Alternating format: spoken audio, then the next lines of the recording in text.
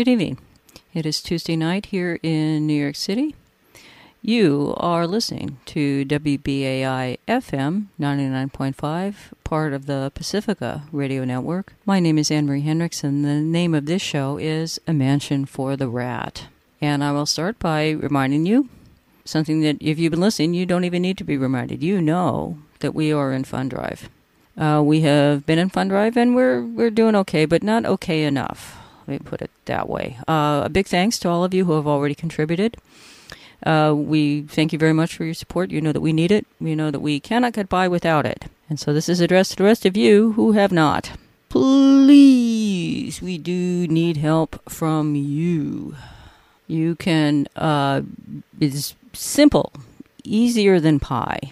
Much easier than pie, to contribute by calling 516-620-3602. That's 516-620-3602. Or going to our website, wbai.org, clicking on the donation fund drive box, and just following the directions from there. If you can pledge for any show you want, but I would urge you to do it for my show, A Mansion for the Rat. And once, if you pledge $25 or more, you will automatically become a member of Pacifica and can vote in elections and other fine things. I particularly recommend that you become, before I get to that, we have a ton of premiums, as you know. And if you are interested in that, you can go to the donation site and start just browsing through them. You will be surprised at how many there are. Many, many, many things to choose from, if you would like to do it that way. What I would like you to do, actually, is become my buddy.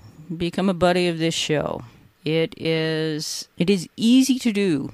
You just sign up to give a certain amount of money every month, automatically, through your credit or your debit card. We take it out of your bank account. And I don't know that there even is a minimum for doing it, but I imagine there's a $5 minimum per month. I don't know. I'm going to be wrong on that. Maybe it's less than that. But, if you can't afford that $5 a month, I guess you will be one of the few people that I would say I will let off the hook for this. Because if you couldn't afford $5 a month to listen to the radio, then God bless you. The rest of us will try and make up the difference. But most of you, I doubt if there are many people here, actually do not have $5 a month to spend on this. You spend $5 a month on many, many, many other things that give you less enjoyment, are less important to your life than this. So, but why stop at $5? My goodness, make it $50, $500, $1,000 a month. Sky's the limit for our needs, certainly. Gosh, we never stop needing money around here. And anyway, whatever amount of money is, comfortable for you, please send it. And you could support this show, support the station generally. And when you do that, you become a buddy. And as I said, once it reaches $25, you are a member with all the rights conferred upon you therein. You also get a tote bag and a BA buddy card, which actually does, you get some discounts at local things. Let me check and see even what they are, since this does count for something. I know one of them is Zipcar, and I think you get to be a member of Zipcar for a year at a huge discount. And I don't have a driver's license and have no use for it, but boy, if I did, that would be one to jump on. If you haven't thought about it and you think you might want to join Zipcar anyway, be a buddy, be a pal. Don't just give the money to Zipcar, give the money to us. And I know one of them is a restaurant somewhere around the station called Bacchus that they tell me is good. I don't know. I should go and find out. I could report to you. But other station people seem to like it enough that, they've made it part of the package. And the other thing is that you get a discount membership at the Museum of the City of New York, which is one of my favorite museums in the city of New York. So that's also pretty worth it in that way too. They just have all kinds of cool things there. I love the history of the fire department exhibit, and the dollhouse and all that. They have an interesting exhibit now on rebel women. They're calling it, about women who defied Victorian Moors. That's an interesting exhibit. And they have ongoing, exhibits of just like New York activities, activist activities included, which is unusual for a museum. And The thing they're going in the fall though. They're going to have a museum on Don Freeman's Corduroy, which is one of my favorite picture books. As a librarian. Well, I'm a retired librarian now. I haven't mentioned this, but I am. Oh my God, that's one of my favorite picture books, and such a great New York book. And one of the pioneering books from this time period in the 60s, early 70s, where you were first starting to have a real push from librarians, I might add, to get more African Americans and people of, children of color generally in picture books, so that they could be seen and be in the public library for everyone to use. But Corduroy is such a charming book, and I'm looking forward to that exhibit. That will be a nice one. And if you become a buddy, my friend, you will get in at a discount. You can go, you can take a friend. So that's what you're going to want to do. You're going to want to become a buddy, my buddy, the station's buddy. You're going to want to call 516-620-3602, 516-620-3602, or go to WBAI.org. Click on the donation box and, examine your options. But the option I recommend is becoming a buddy of a mansion for the rat. And don't think this is going to be the last you're going to be hearing from me on this, because it's not.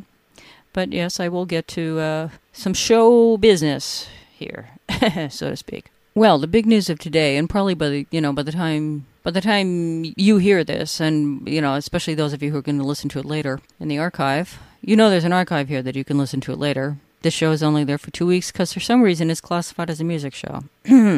But there it is. Anyhow, the big fight in Congress today that has sort of briefly, sort of like pushed the fight over reuniting the immigrant families off the front page, off the top of the news channels, is the fight over the 3D gun thing, the fight over the internet site that is providing blueprints for people to stick into their 3D printers and make plastic guns. Now, this fascinates me for a couple of reasons. One is, of course, I'm concerned with gun violence. I've talked about it before. But as an anarchist, I'm a little concerned with gun control as it's put forward. Because the whole idea that everybody should, have the right to have a weapon like that in their home if they wanted to is, doesn't seem like a big deal to me. There are places on this earth, many places, where people have probably more guns than we have here, and they have equal access to guns as we have here, and yet they're not as violent. They don't seem to go around having these mass random shootings for no reason the way we do here. I'm convinced that happens here for reasons that have, the access to guns is certainly, I'm not going to pretend that doesn't play a role, but there's more going on than that. And I have never figured out what it is. As you know, if you listen to this program, because I've talked about it a lot. I mean, it's a puzzle to me. It's a sad, depressing puzzle to me. But the reason this is coming up in the press the way it is because we're not dealing just with guns and gun violence, but with the intersection of guns and gun violence with newer forms of technology that frighten people, and somehow everything's very different because it's going through, one, the internet, which even, 30 years, whatever it is, after 25 years, after the, the development of the World Wide Web, I know of, yes, I know the internet goes back further than that. But the World Wide Web, where even people like your grandma and me can participate, because even people like us who don't know or care about computers can do it. Yes, that internet. And also you have the idea of the 3D printer, which is, most people probably have seen more on television or read about than seen one, unless you're in a school. If you're in art school or design school, something like that, you probably have one on campus and probably have spent some time using it. But for most people in America, unless that is you, or you have a lot of money to just buy one because you are a gadgeteer and you like to buy things and have the money to do it, they know it because they've seen it a lot already on television crime shows where, oh my God, it's like this is really a sort of a CSI, NCIS, Criminal Minds kind of thing where, everybody's making plastic guns. Law and Order even did it, I believe. Whatever, just fill in the blanks, whatever crime show you want, because people who write for television follow the news and they read a lot,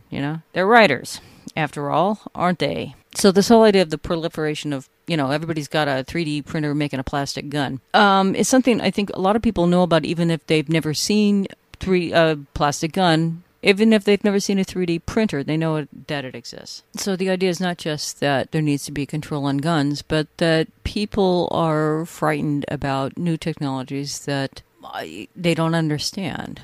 Reasonably so, I think. I mean, why shouldn't they be? These new technologies, don't always turn out to be beneficial for them. So, why shouldn't they be upset? But certainly it's always a news story because everybody likes to combine, violence and crime with the idea of a new technology. Or and a new technology and a not so new technology, a technology that is new and scary, and yet most people have available to them in their homes, if not indeed in their pocket, through their phone. So there's that, and that's why this is such big news, and why they've gotten a bunch of states to come on board with trying to ban it, and everyone wants to be seen, making a statement about it. And I'm going to return to this theme later in the show about some other stuff as well. But this is interesting thing number one about the 3D gun ban, or I should say the banning, the blocking of the website, allowing people to download blueprints for making guns to use in 3D printers. That's the actual ban. Now, the other interesting thing about this is that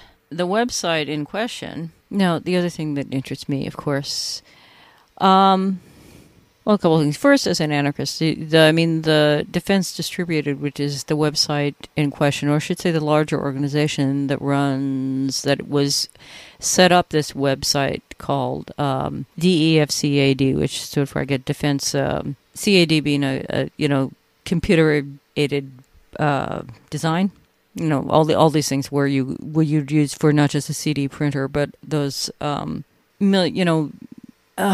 tool milling machines that can be, that you can put a computerized blueprint into it, and it will make it out of not just, just plastic, but things. It's not a 3D printer, but it makes it in more conventional ways, but it makes it, with the aid of a computer pattern. And, as of the time when I went on the air, they have shut down. They have been legally shut down. And I don't know what's going to be happening by, like I said, by the time you hear this, by tomorrow morning, things could be different. But it is interesting because, whatever you may think the real world implications of what he's doing, or if you know more about this group, he describes himself as an anarchist. I mean, he's a Cato Institute anarchist, a Big L libertarian anarchist.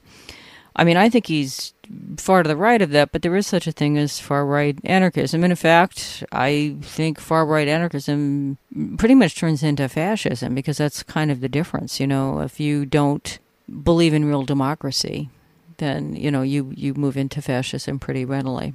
Cody Wilson claims, who is the founder of this site, and has, he has a group behind him. You can see, Wired Magazine did an article about them earlier in the month. They've done a series of articles over the years, but you can look it for yourself. He has a little group together in Austin, Texas, where he lives, and they look kind of like an anarchist group. They're wider than the average anarchist group in Texas, by the way.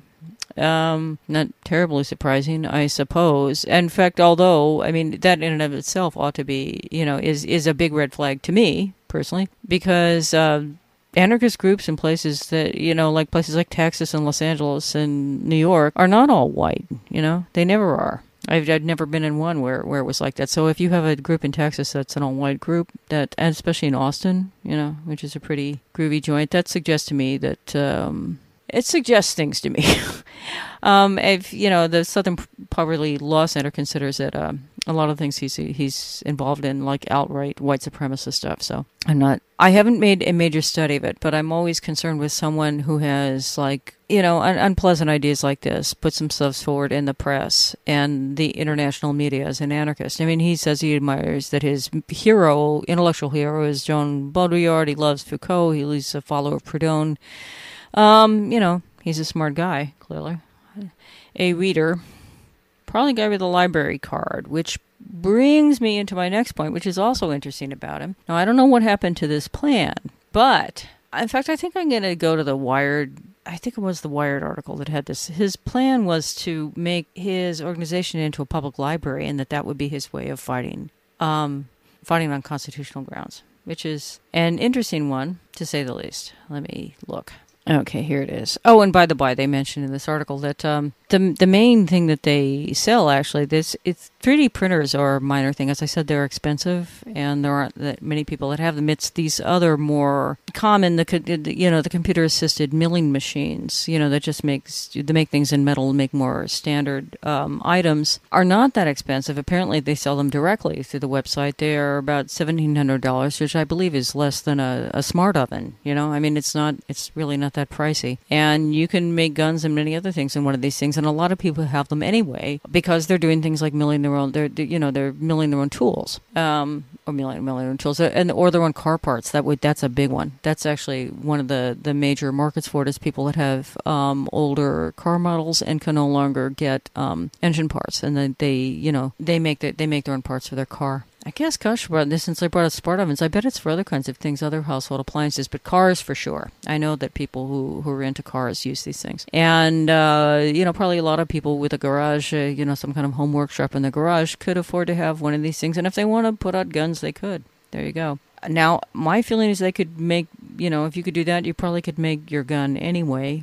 If you had, a model from a book or something. And this is where we get into the library thing. And this is fascinating to me. Now, I mean, this guy, Cody Wilson, made his first successful 3D printed gun, the kind that would not blow up your hand, I think in 2013. The Liberator, it was called. And so this has been a long time coming, this fight that was going on today, to come to a head today. But earlier this year, he had this idea that, let's see, here we go, that he knew though that he was going to continue his legal fight. And he had a brilliant idea. And this is from a Wired magazine article from July 10th of this year by Andy Greenberg. After a tour of the machine shop, Wilson leads me away from the industrial war of its milling machines, out the building's black mirrored glass doors, and through a grassy patch to its back entrance. Inside is a far quieter scene. A large, high-ceilinged, dimly fluorescent lit warehouse space filled with half a dozen rows of gray metal shelves, mostly covered in seemingly random collections of books, from the decline and fall of the Roman Empire to the Hunger Games. He proudly points out that it includes the entire run of Penguin Classics and the entire Criterion collection, close to 900 Blu-rays. This, he tells me, will be the library. And why is Defense Distributed building a library? Wilson, who cites Baudrillard, Foucault, and Nietzsche at least once in practically any conversation, certainly doesn't mind the patina of erudition it lends to what is essentially a modern-day gun-running operation, but as usual, he does have an ulterior motive. If he can get this room certified as an actual official public library, he'll unlock another giant collection of existing firearm data. The U.S. military maintains records of the specs for thousands of firearms in technical manuals stored on reels and reels of microfiche cassettes, but only federally approved libraries can access them. By building a library complete with an actual microfiche viewer in one corner, Wilson is angling to access the U.S. military's entire public archive of gun data, which he eventually hopes to digitize and include on defcad.com. 90% of the technical data is already out there. This is a huge part of our overall digital intake strategy. Hipsters will come here and check out movies. Yeah, sure they will. Independent of its actual purpose, which is the Stargate for absorbing ancient army technical manuals. I'll continue with this. Browsing that movie collection, I nearly trip over something large and hard. I look down and find a granite tombstone with the words American Gun Control engraved on it. Wilson explains he has a plan to embed it in the dirt under a tree outside when he gets around to it. It's maybe a little on the nose, but I think you know where I'm going with it, he says. Wilson's library will serve a more straightforward purpose, too. In one corner stands a server rack that will host DefCAD's website and back-end database. He doesn't trust any holding company to hold his controversial files. And he likes the optics of storing his crown jewels in a library should any of his reversal legal fortunes result in a raid. If you want to come get it, you're going to have to attack a library, he says. Now, I don't actually know how this worked out for him, but, oh my God, that is brilliant, especially as someone, who spent 36 years working in the New York Public Library. I can tell you, exploiting the weaknesses of the library, child's play, and brilliant. And the great thing is having a microfiche reader. I don't think many libraries, I don't know the last time I saw one in a library. I mean, a research library, maybe but it is, even in the research libraries, it isn't used that much. But to get a microfiche reader just so you could get, become a government depository of the gun data. That is, he's clearly a smart man. If a scary one. In fact, let's go, while we're being scary, let's go to the last part of the piece. Oh, Texas. Okay, this is the last section in the article I was reading, which is, as I said, from Wired Magazine from July 10th of this year by Andy Greenberg on Cody Wilson of Defense Distributed. On the subject of attack, he has something else to show me. Wilson pulls out a small embroidered badge. It depicts a red dismembered arm on a white background. The arm's hand grips a curved sword with blood dripping from it. The symbol, Wilson explains, once flew on a flag above the Goliad Fort in South Texas. In Texas's revolution against Mexico in the 1830s, Goliad's fort was taken by the Mexican government and became the site of a massacre of 400 American prisoners of war, one that's far less widely remembered than the Alamo. Wilson recently ordered a full-size flag with the sword-wielding bloody arm. He wants to make it a new symbol for his group. His interest in the icon, he explains, dates back to the 2016 election when he was convinced Hillary Clinton was set to become the president and lead a massive crackdown on firearms. If that happened, as Wilson tells it, he was ready to launch his DefCAD repository, regardless of the outcome of his lawsuit, and then defend it in an armed standoff. I'd call a militia out to defend the server, Bundy style, Wilson says calmly, in the first overt mention of planned armed violence I've ever heard him make. Our only option was to build an infrastructure where we had one final suicidal mission, where we dumped everything into the internet, Wilson said. Goliad became an inspirational thing for me. Let's skip this stuff. It doesn't take a degree in semiotics to see how the Goliad flag suits Defense Distributed. It reads like the logical escalation of the NRA's cold dead hand slogan of the last century. In fact, it may be the perfect symbol not just for Defense Distributed's mission, but for the country that produced it, where firearms result in tens of thousands of deaths a year, vastly more than any other developed nation in the world. Yet groups like Wilson's continue to make more progress in undermining gun control than lawmakers do in advancing it. It's a flag that represents the essence of violent extremist ideology, an arm that, long after blood is spilled, refuses to let go. Instead, it only tightens its grip on its weapon as a matter of principle forever. Yeah, well, that's a nice roundup, I think, of this. And as I said, it's always upsetting and disturbing to me that this kind of position is presented as anarchism. I mean, it's not my kind of anarchism, but, we don't have a central committee. If you think you're an anarchist, you are. And, as I said, I can see how certain anarchist approaches could lead you to this. They have historically. This particular kind of form of right-wing anarchism has a long history in the United States, especially.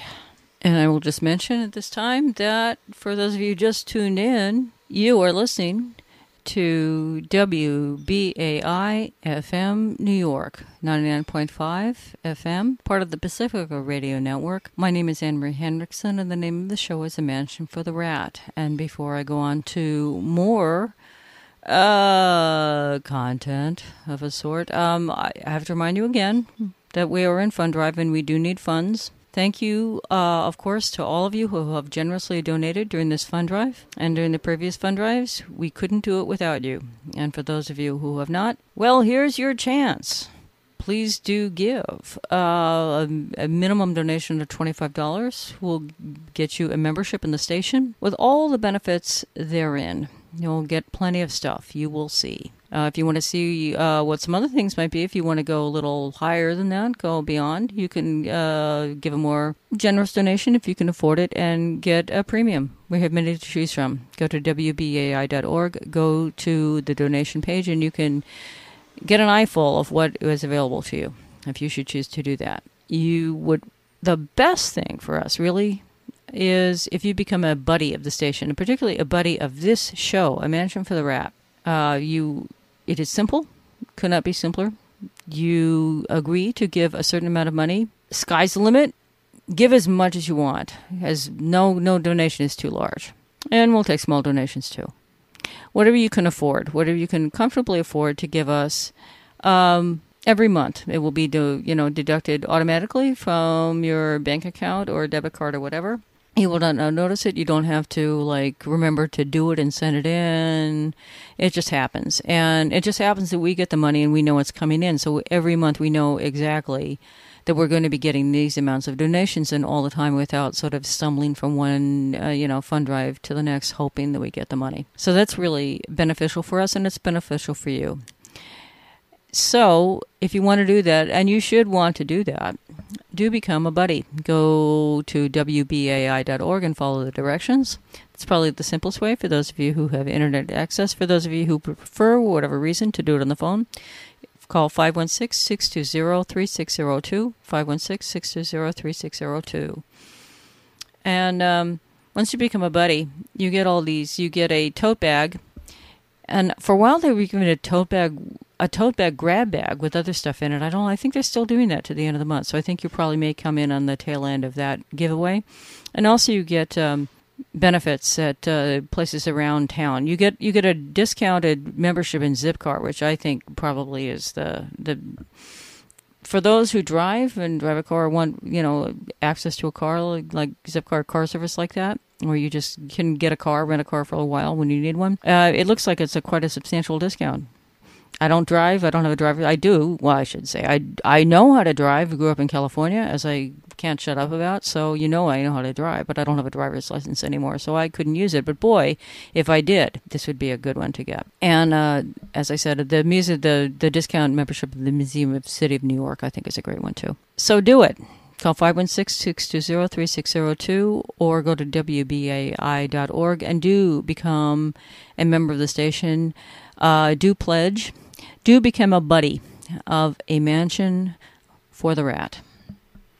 And now to go on with other thoughts that were brought to mind by this this gun thing, this whole media wonder around violence, always an issue, but a social problem, and what is a new media and what is perceived as a new media. Just a couple of things that things I've been watching on television came to mind, or should say, seem to kind of come into play. I was reminded of them by watching all this 3D printer gun stuff tonight. If I may share a little personal stuff with you, I have, as I said, I retired from the public library a couple of months ago, and retirement is great. I mean, this whole thing that you get bored and all this, and maybe it's going to come, but I worked for full-time for so long, for 36 years, and I am thrilled about not having to do it for a while, to not have those kind of demands on my time. I'm just allowing myself to just decompress and chill and not do anything. I do things. I have, people I deal with, have to take care of the cats and my plants and other things. But I'm just, hanging out for the most part, cooking, shopping, doing, food shopping anyway, doing some other stuff, reading. But one of the things I've been doing is injuring myself as sort of like one of my hobbies, apparently. As I may or may not have mentioned before, I have an ongoing problem with arthritis. My joints swell up, and it's really, I just can't, walk on them or anything. And it just takes some rest and a certain amount of, different kinds of herbal therapies and, bringing down the swelling. But one of the things that happens as you probably know, if you have problems with your feet, which is where most of my problems have been, is that, or anything with your legs, anything with the walking, is that when you injure one thing, you favor it and you tend to have another injury that comes from it. And that's sort of what has happened to me this week, and I'm not quite sure how I did it. I had a terrible what am I trying to say? Attack, I guess I should say, of arthritis in my my left foot, and my big toe, and the ball of my foot, and the toes over there, and it's just really, really hard, really painful to walk on. And but as I said, I try to work around it. If it's not too terribly bad, I do try to stay active with it, because being, without going crazy, it's not something you can just quote, walk off. It's best to keep, your muscles active. You don't want to just, sit and and get paralyzed. You don't want to, it's better to keep your the rest of your body sort of in shape so that you can, work around it. And, how I did this, I do not know, but I really threw out my left knee, which is so funny. Not really, because I did something almost identical about a year and a half ago, I guess, and in a similar way. I mean, in that case, I was just walking down the stairs in the subway, and I felt my knee just sort of give, and that that's sort of what happened here, except I don't even quite remember it giving. I just know that my left foot was killing me. It was really hard to walk on. But I did go out and sort of walk around the neighborhood and do a little food shopping, and I watered my plants and sat outside with them, and, when I did a little walking on stairs, but mostly just walking flat. And oh my God, I woke up and, my knee is killing me. I don't know. It will get better. It's not that big of a deal. As I said, it's not a break or anything. It's more just I've wrenched a muscle, and until that muscle feels like being on my side again, then I just got to deal with it, and it's painful and annoying. And the really annoying thing is, here I am at this point in my life where I really finally have the time to go out and do all these things, to just kind of see the city, walk around the city in a way that I mostly didn't have time, and I seem to have spent a lot of it not being in bad health. I haven't been sick exactly, but just sort of injuring myself in a way, or getting injured in a way that makes it difficult to walk, which is the most frustrating thing. When you feel like you could go outside, you'd like to go out and do things, and you just can't stand on your legs, It is a drag, my friends. So I've been watching some TV. I mean, not like I don't watch TV anyway, but I'm watching more because I've been trying to, ice my knee and keep it elevated and do other things. And so I've been lucky to have some interesting things to watch. And the first one I'm going to mention is, I've only watched part of it, but and I wish I could have seen more of it, but Turner Classic Movies did a whole day of programming that had something to do with the radio, fictional films that were in some way, shape, or form set in the world of radio broadcasting in the 30s and 40s. And of course, wow, there's nothing. I mean, ever since I started working in radio myself, volunteering, let's get real, in radio, I've been fascinated by anything where they show old radio shows in the movies. And especially since one of the things I do outside of here, as I may have mentioned before, is that I am one of the people who does the manual sound effects for the Gotham Radio Players, which is a wonderful audio radio theater group. Stephen Lewis is the director and Max Schmid is the producer. And we have all kinds of talented actors and performers because this is New York and you can get them. And people seem, eager to work with us. And we have a production crew that is really good. We've done some really good performances over the years.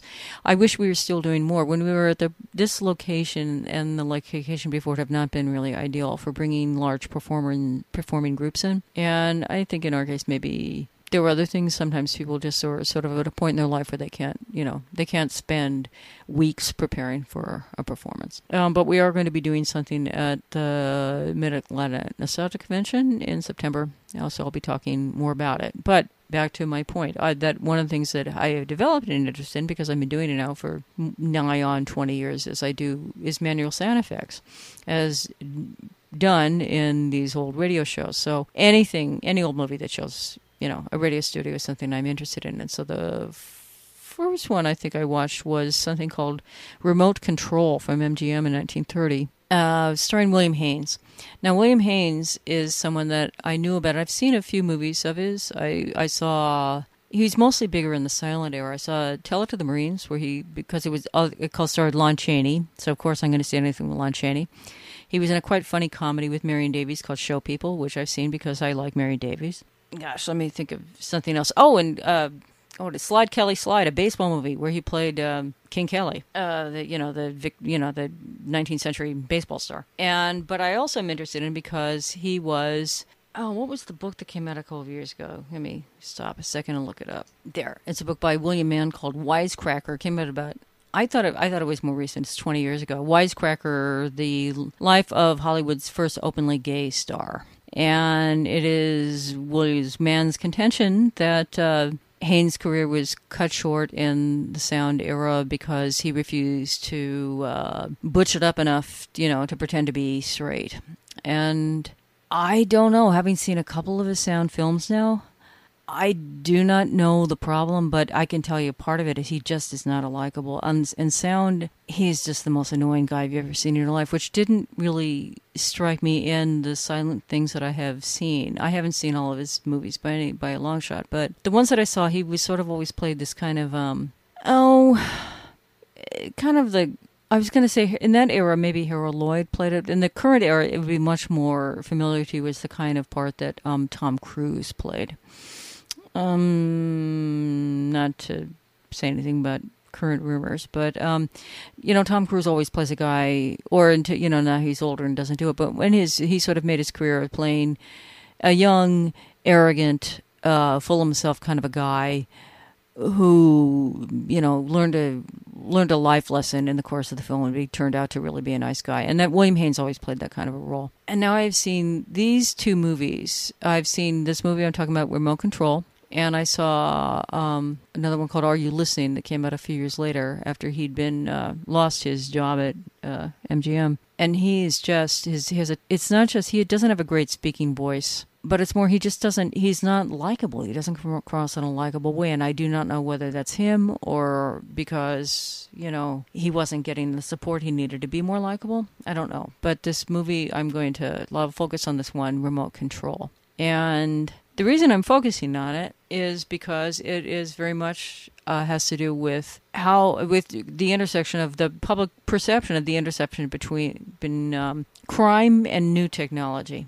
Because the whole idea of this taking place in a radio station is new. This movie came in 1930, and basically, national broadcast radio was a new thing at that point. It really was had not been around for a long time, and yet they're already complaining in the movie. The guy's already complaining. He's a continuity writer for this station, and he's already complaining that gosh, there sure is a lot of garbage on the air. There's a lot of what I like about movies, older movies, these pre-code movies. I mean, pre-code movies are sort of a thing. It's easier to find them now than it used to be. But I'm just always it's a peep into the past. It's a glimpse of kind of you just see something about everyday life. Even though, it's not a documentary, but you just see things that are assumed in the movie that often are, take you by surprise. They're not things that you would expect to see.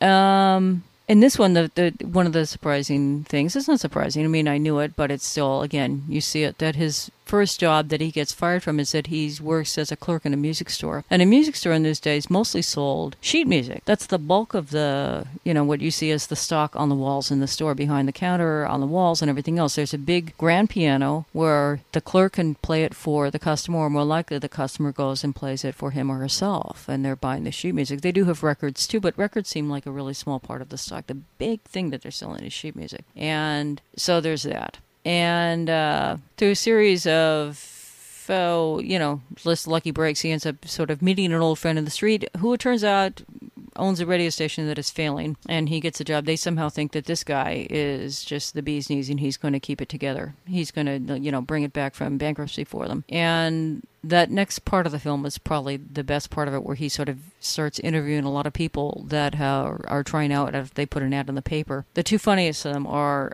Cliff Edwards, Ukulele Ike to me, perhaps Jiminy Cricket to you, who comes in and does a hog collar act and doesn't get on the air. And the best one by far is Benny Rubin, the great Yiddish theater comedian, who comes in and does this incredible act as he claims he is a huge cowboy star from the radio, has a heavy Yiddish accent, where he's doing his cowboy act, where he's, reciting the poems of Robert Service and the face on the barroom floor and all this other corny old stuff.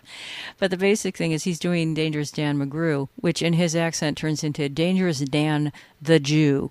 And that could have gone on for much longer for my seat. That was so much funnier than most of the other supposed comedy in the movie. I don't know why they didn't do more of that. Well, I can tell you why, because what they were doing was, this was a vehicle for William Haines to show his stuff. And so it turns out he takes over much of the broadcast day doing incredibly unfunny comedy and bad impressions. But, I mean, they're supposed to be great. It's supposed to be great comedy and wonderful impressions. The best thing about that was that he has a machine over by the microphone, and all those microphones that are killed for these fantastic, old electric microphones, where it's a wheel of hands all, hidden against each other, and he turns it with a crank, and then you hear the sound of applause. I mean, we have to make that one for Gotham. Surely we have to make that. I mean, it's unfortunately, I have a feeling it didn't really work, and they didn't really use it in real life. It looks like something that is a great visual gag that isn't really used in radio, I suspect. But what brings us into the crime and technology thing for me is that the plot of the film is that we see a leader of a criminal leader in his gang are listening to the radio, and the criminal snaps his fingers and says, "By George, I've got it. It's a great idea. I'm going to, if they're looking for people to be on this radio station, I'm going to get on this radio station, pretend I'm going to do a psychic act, a phone-in or write-in psychic act, I should say. People write in letters and I will answer them, and I will give out codes to all of you so that we can pull our bank robberies."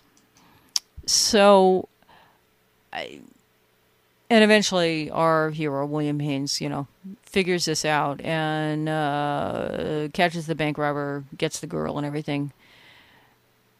And again, it's really hard to believe that he'd get the girl, but the only reason is because basically there is the girl's brother, the bad guy, in him. So by process of elimination, I guess he's the guy, but they have no chemistry. As I said, he seems supremely annoying. I would say Adam Sandler, but he's more annoying than Adam Sandler. It's really hard to, it's very, very easy for me to see why he did not go on to a successful career in talking pictures. He's just not. And it's funny because someone like John Gilbert, I've seen John Gilbert in a number of things. Buster Keaton. And I mentioned Buster Keaton because one of the many, this movie that I'm discussing had several different directors whose names I think are not on the picture, but one of them was Edward Sedgwick, who worked a lot with Buster Keaton, did a lot of silent and sound comedies for MGM, was a pretty good director. So, there are plenty of people that have this reputation of being crushed by the sound period that I've seen their movies, and I don't see any reason why you wouldn't have gone to see them. Now, whatever the problem was, it wasn't that they, had anything to fear from the microphone. But Haynes, no, sorry. I mean, I wish I could say that I could go along with this theory that he was just too gay for Hollywood in those days, but I don't think it's true. He did go on to a big career as an interior designer, by the way. Huge. And all that sort of like white furniture you see in the old, like those Astaire Rogers movies and stuff, everybody's lying around in a chase lounge with that any size and everything is white. That's, his designs. But to go back to my point, the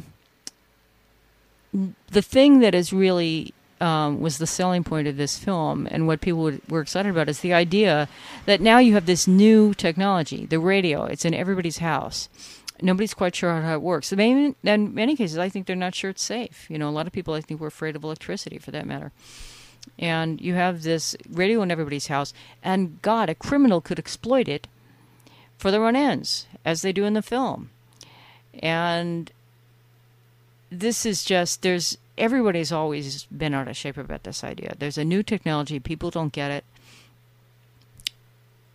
and it could be used for nefarious purposes. It just says there's a certain kind of paranoia around it. I mean, it's a common plot, as I know from, one of my projects is actually to see as many of these radio pictures as I can. And I have not, there's a lot of them, even though I'm aware of them, that I haven't seen. It's just it's a life project for me, let me put it that way. I don't feel like I have to see them all at once, but I do hope to eventually see them. But the idea of someone's criminal activities being aided and abetted by radio technology is a common thing, partially because murder mysteries make a good plot for, a story, for a play, a book, a movie. But also, I think there is a fear around it, and that people are kind of fascinated by that idea. I think the idea, I would like to know when the people first started having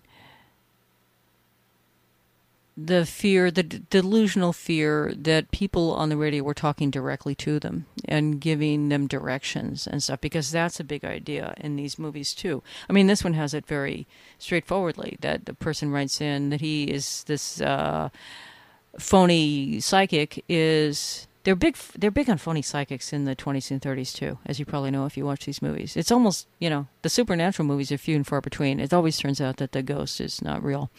And the psychic isn't really seen any ghosts. The idea that he's going on a radio show and is supposed to be helping you, but really he's just aiding his gang, and he's sending out very, very specific signals to those who are able to understand them. And I think this idea that radio is this very, very intimate medium is sending signals to those who are able to understand them. I think sort of kickstarts a whole new era in mental illness, too. Well, let me just leave that one hanging. I've had problems with this recording, to be honest. I hope that it works out. But you know what would really help?